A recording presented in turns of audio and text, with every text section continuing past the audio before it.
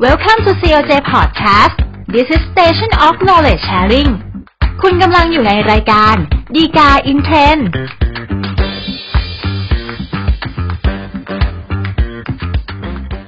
สวัสดีครับท่านผู้ชมท่านผู้ฟังทุกท่านนะครับ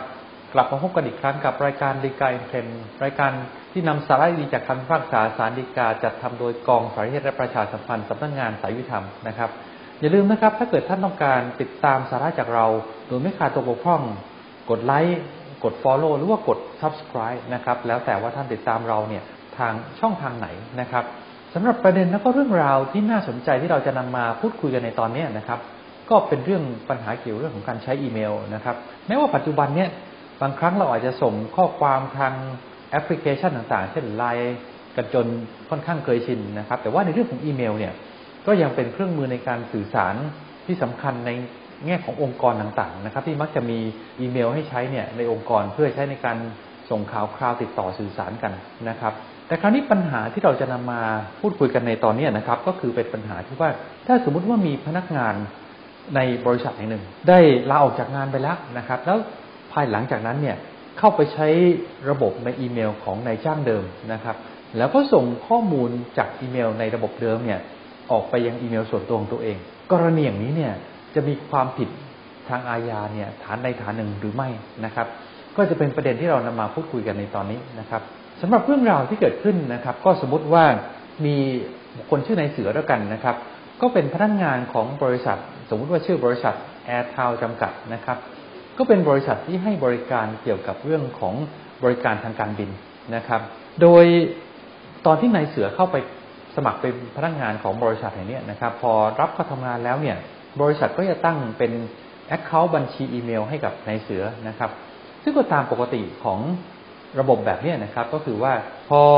ผู้ใช้งานนะครับเข้าไปใช้ระบบแล้วเนี่ยตอนแรกเนี่ย username แล้วก็ password โดยเฉพาะ password ที่จะเข้าใช้งานนะครับตัวผู้ดูแลระบบก็จะตั้งหรือกำหนดไว้ให้พอผู้ใช้งานเข้าไปใช้งานแล้วก็คือในเสือนะครับก็จะทำการเปลี่ยนรหัสอันเนี้ยมาเป็นรหัสที่ตั้งขึ้นใหม่นะครับอันนี้ก็แล้วแต่เลยครับว่าในเสือจะตั้งเป็นรหัสประกอบด้วยตัวอักษรตัวเลขหรือว่ารหัสอย่างใดอย่างหนึ่งแล้วแต่ชอบใจนะครับก็พอดำเนินการไปหลังจากนั้นแล้วนะครับในเสือก็ทำงานที่บริษัทอย่างนี้สักระยะหนึ่งนะครับตอนหลังเนี่ยก็เลยตัดสินใจที่จะลาออกไปทำงานกับบริษัทอีกแห่งหนึ่งนะครับซึ่งก็เป็นบริษัทที่ทำงานเกี่ยวกับเรื่องของธุรกิจการให้บริการทางด้านการบินคล้ายๆกันนะครับคราวนี้เรื่องราวแล้วก็เหตุการณ์ที่เกิดขึ้นก็คือว่าถ้าสมมติว่าในเสือลาออกจากงานมีผลในวันที่1นะครับก็วันรุ่งขึ้นวันที่2เนี่ยในเสือก็ล็อกอินเข้าไปในระบบอีเมลของบริษัทที่เป็นนายจ้างเดิมก็คือบริษัท AirTown จำกัดนี่แหละครับเสร็จแล้วก็เข้าไปในบัญชีอีเมลของตัวเองนะครับที่เคยใช้อยู่ก็ส่งทำการ forward อีเมลฉบับหนึ่งนะครับที่มันมีข้อมูลต่างๆที่สำคัญที่นายเสือต้องการจะใช้นะครับซึ่งข้อมูลนั้นเนี่ยก็เป็นข้อมูลเกี่ยวกับธุรกิจการประกอบธุรกิจการบินของบริษัท AirTown จำกัดนะครับ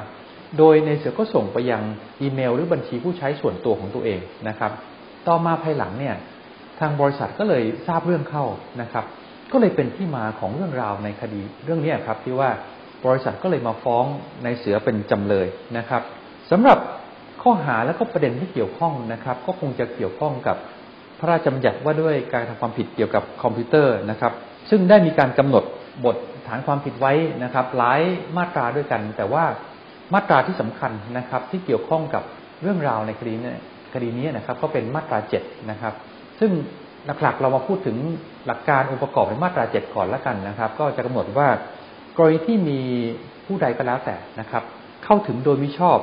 ซึ่งข้อมูลคอมพิวเตอร์ที่มีมาตรการป้องกันโดยเฉพาะนะครับแล้วก็มาตรการนั้นเนี่ยมิได้มีไว้สำหรับตนนะครับก็จะเป็นความผิดตามมาตรา7ที่ว่า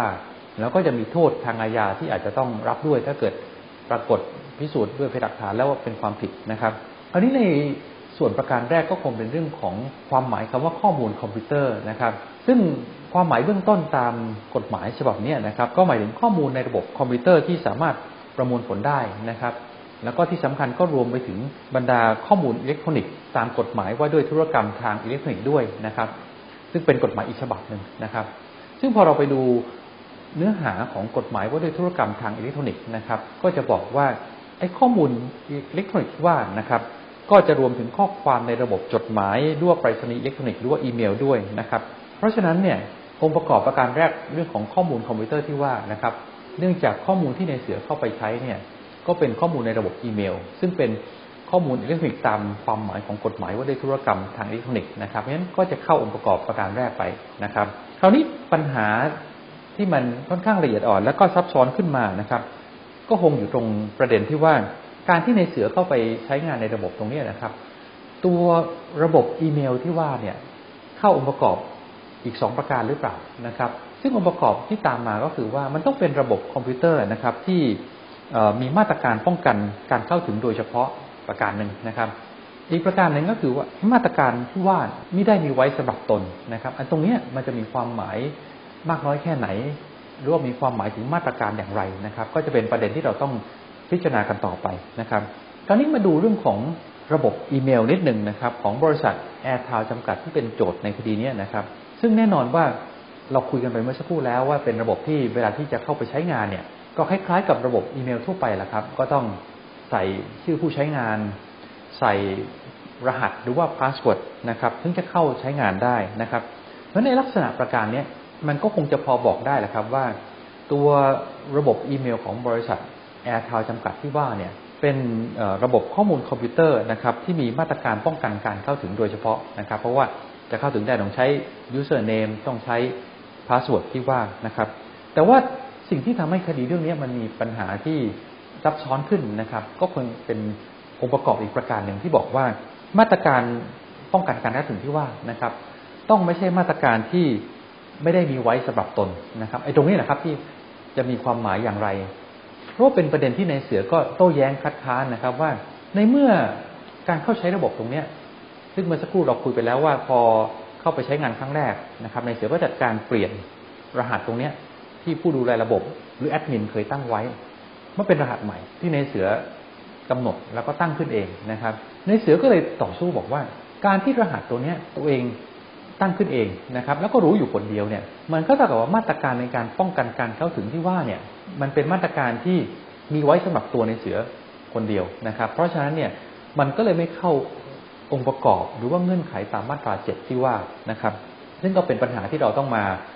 วิเคราะห์แล้วก็ทำเข้าใจกันนะครับแต่ครั้งนี้จะเกิดการที่เราจะวิเคราะห์หรือว่ามองดูปัญหาเนี่ยนะครับก็คงจะต้องไปดูถึงเรื่องระบบการทำงานของระบบอีเมลของ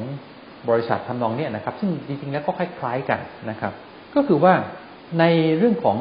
username กับ password นะครับแม้ว่าตัว user หรือว่าผู้ใช้งานแต่ละคนเนี่ยพอได้รับชื่อผู้ใช้แล้วรหัสแล้วก็สามารถเปลี่ยนรหัสได้ด้วยตัวเองนะครับแต่ว่าระบบแทบทุกระบบก็จะคล้ายๆกันก็คือว่าจริงๆแล้วเนี่ยคนที่จะมีสิทธิ์ในการเข้าถึงได้เนี่ยมันไม่ได้มีเฉพาะตัวผู้ใช้งานหรือ user เท่านั้นนะครับมันก็จะมีคนอีกส่วนหนึ่งที่สามารถเข้าถึงได้ก็คือตัวผู้ดูแลระบบหรือบางครั้งเราเรียกว่าแอดมินนี่แหละครับเพราะว่าเวลาที่ตัวระบบมันมีปัญหาเราบัญชีผู้ใช้ถูกล็อกลืมพาสเวิร์ดหรืออะไรก็แล้วแต่เนี่ยตัวผู้ดูแลระบบแบบนี้ก็จะสามารถเข้าไปดูปัญหาแล้วก็แก้ไขซ่อมแซมปัญหาที่มันเกิดขึ้นได้เพราะว่าถ้าเกิดผู้ดูแลระบบไม่สามารถเข้าไปได้เลยเนี่ยเวลาที่แอคเคาท์มันถูกล็อกหรือมีปัญหาขึ้นมาก็จะไม่มีใครแก้ถูกไหมครับเพราะฉะนั้นเนี่ยมันก็เลยเป็นที่มาแหละครับว่าถ้าอย่างนั้นเนี่ยไอ้มาตรการในการป้องกันการเข้าถึงที่ว่าแม้ว่าตัวรหัสในการเข้าถึงระบบอีเมลเนี่ยในเสือจะเป็นคนตั้งรหัสตัวนี้ขึ้นมาเองแต่ตัวมาตรการในการป้องกันทั้งหมดในระบบอีเมลตัวนี้นะครับไม่ได้เป็นมาตรการป้องกันที่สร้างหรือกำหนดขึ้นมาเพื่อประโยชน์ของตัวในเสือเนี่ยเพียงคนเดียวนะครับแต่ว่าเป็นมาตรการป้องกันสำหรับระบบอีเมลทั้งระบบซึ่งมีคนอื่นอย่างน้อยก็ผู้ดูแลระบบเนี่ยที่สามารถจะเข้าถึงได้ด้วยนะครับเพราะฉะนั้นเมื่อเป็นอย่างนี้แล้วนะครับการที่ในเสือเข้าไปใช้ระบบตรงนี้นะครับก็เป็นการเข้าไปในระบบข้อมูลคอมพิวเตอร์ที่มีมาตรการในการป้องกันการเข้าถึงโดยเฉพาะนะครับและมาตรการที่ว่าเนี่ยก็ไม่ใช่มาตรการที่มีไว้สำหรับประโยชน์ของในเสือคนเดียวด้วยนะครับก็เข้าองค์ประกอบของกฎหมายในประการต่อมานะครับส่วนที่บอกว่าเข้าถึงข้อมูลโดยชอบหรือไม่ชอบนะครับไอ้ตรงนี้ก็จะเห็นได้ว่าข้อเท็จจริงที่เกิดขึ้นเนี่ยในเสือลาออกแล้วก็มีผลตั้งแต่วันที่1แต่การเข้าถึงแล้วก็ส่ง forward อีเมลตรงนี้ออกไปเนี่ยมันเกิดขึ้นในวันถัดมาก็คือวันที่2นะครับซึ่งวันที่2เนี่ยมันเป็นวันภายหลังจากที่นายเสือสิ้นสภาพความเป็น ลูกจ้างหรือพนักงานไปแล้วผลที่ตามมาก็คือไม่มีสิทธิ์ที่จะเข้าใช้ระบบอีเมลตรงนี้นะครับเพราะฉะนั้นไอ้การเข้าถึงที่ว่ามันก็เลยเป็นการเข้าถึงระบบข้อมูลคอมพิวเตอร์โดยมิชอบนะครับงั้นโดยสรุปมันนะครับเหตุการณ์ลักษณะหรือว่าทำนองนี้นะครับที่ว่าลูกจ้างที่ลาออกจากงานหรือบริษัทไปแล้วนะครับเข้าไปใช้Account หรือบัญชีผู้ใช้งานอีเมลเดิมของตัวเองแล้วก็ส่งข้อมูลออกไปนะครับก็ถือว่าเป็นการเข้าถึงข้อมูลคอมพิวเตอร์โดยไม่ชอบนะครับแม้ว่ารหัสที่ว่าเนี่ยตัวอดีตลูกจ้างจะเป็นคนตั้งแล้วก็กำหนดขึ้นเองก็ตามนะครับก็จะเป็นความผิดตามมาตรา 7 ของพระราชบัญญัติว่าด้วยความผิดอันเกิดจากคอมพิวเตอร์พ.ศ. 2550นะครับสำหรับท่านที่ต้องการศึกษาข้อมูลรายละเอียดเพิ่มเติมนะครับดูได้จากคำพิพากษาศาลฎีกาที่ 2600 นะครับ/2563 ครับก็เป็นอันครบถ้วนครับสำหรับรายการฎีกาอินเทรนด์ในตอนนี้นะครับอย่าลืมนะครับถ้าเกิดท่านต้องการติดตามสาระจากเราโดยไม่ขาดตกบกพร่องกดไลค์